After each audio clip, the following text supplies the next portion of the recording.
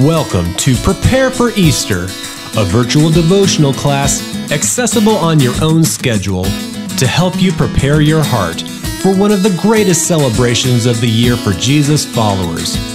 You'll be refreshed by God's strong love for you. Join Brenda Wolf for this devotional focus, and you'll find inspiration and encouragement to reach for more of Jesus. This is Prepare for Easter, Day 4, Thursday, and the topic for today is intervener. First, let's start with the brief daily focus. What does it mean to be an intervener? Most dictionaries say to come between disputing parties, or to mediate, facilitate, or intermediate. You have an intervener, someone ready to do all those things for you. For starters, Jesus did the most amazing thing. He stood for you, between you and holy God. Interestingly, he took your side as he became your stand-in.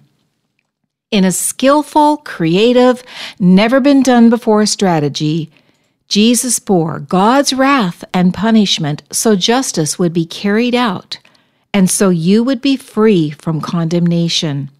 Take a look at Isaiah 53, verses 4 through 10.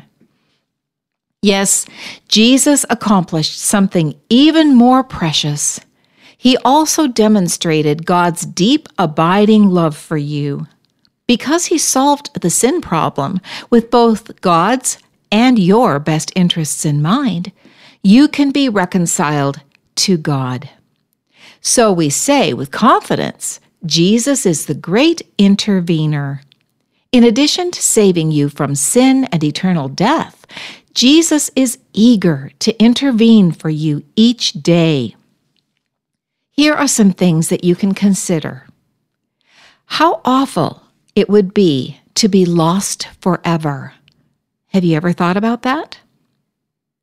Do you ever feel lost in your daily issues? Have you accepted Jesus as your intervener in your problems and your struggles? Consequently, have you considered God has called you to be an intervener for others? How can you intervene for someone today? Do you love God back? Is He your first, most, best, and only? Here are some intervener scriptures. Isaiah 59, verses 16 and 17 says this: He saw that there was no one. He was appalled that there was no one to intervene. So his own arm achieved salvation for him, and his own righteousness sustained him. He put on righteousness as his breastplate, and the helmet of salvation on his head. He put on the garments of vengeance and wrapped himself in zeal as in a cloak. Then from Philippians 2, verses 3 through 5, Do nothing out of selfish ambition or vain conceit.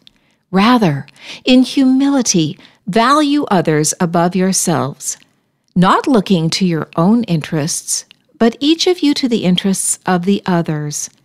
In your relationships with one another, have the same mindset as Jesus Christ. Okay, that ends our brief daily focus.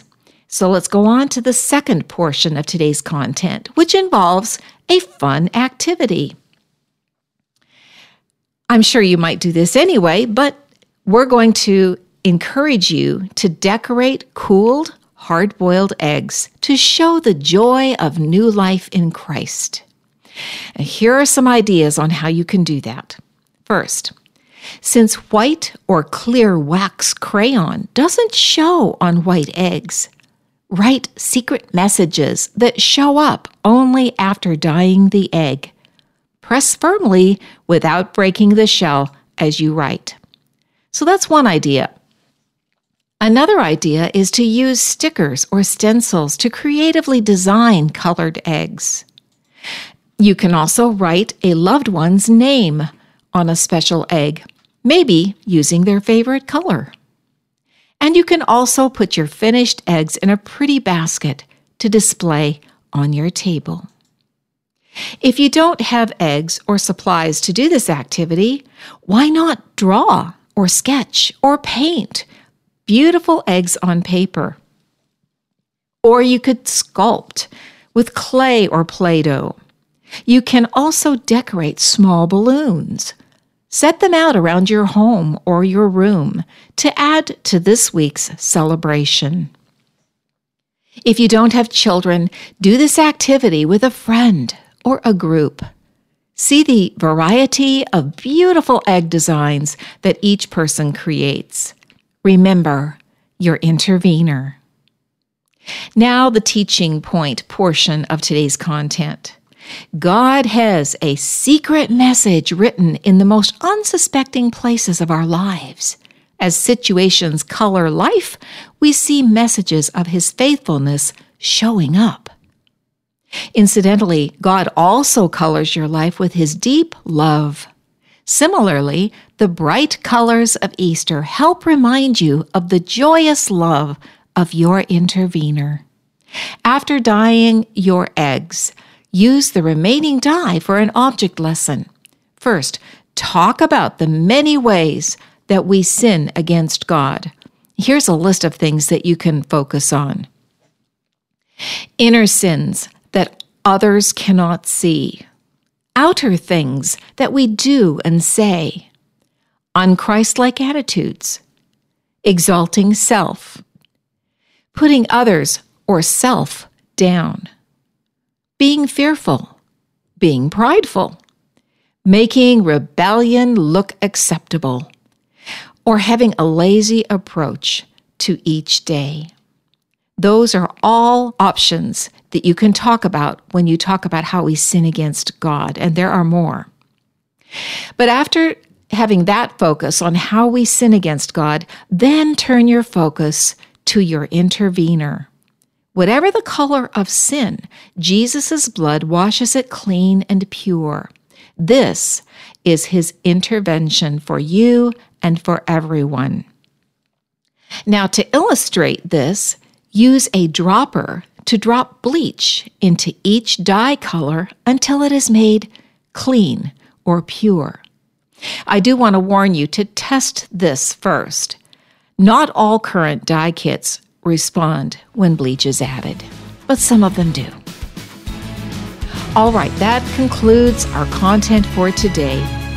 I would like to invite you to visit our website for devotional materials, articles, podcasts, and resources to help grow your faith in God. In order to receive weekly encouragement in your inbox, sign up on our email list. You've been listening to Brenda Wolf with Alive and Active Life.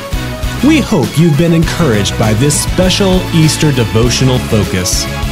Visit our website at www.aliveandactivelife.org, your web-based home for resources as you grow your faith in God.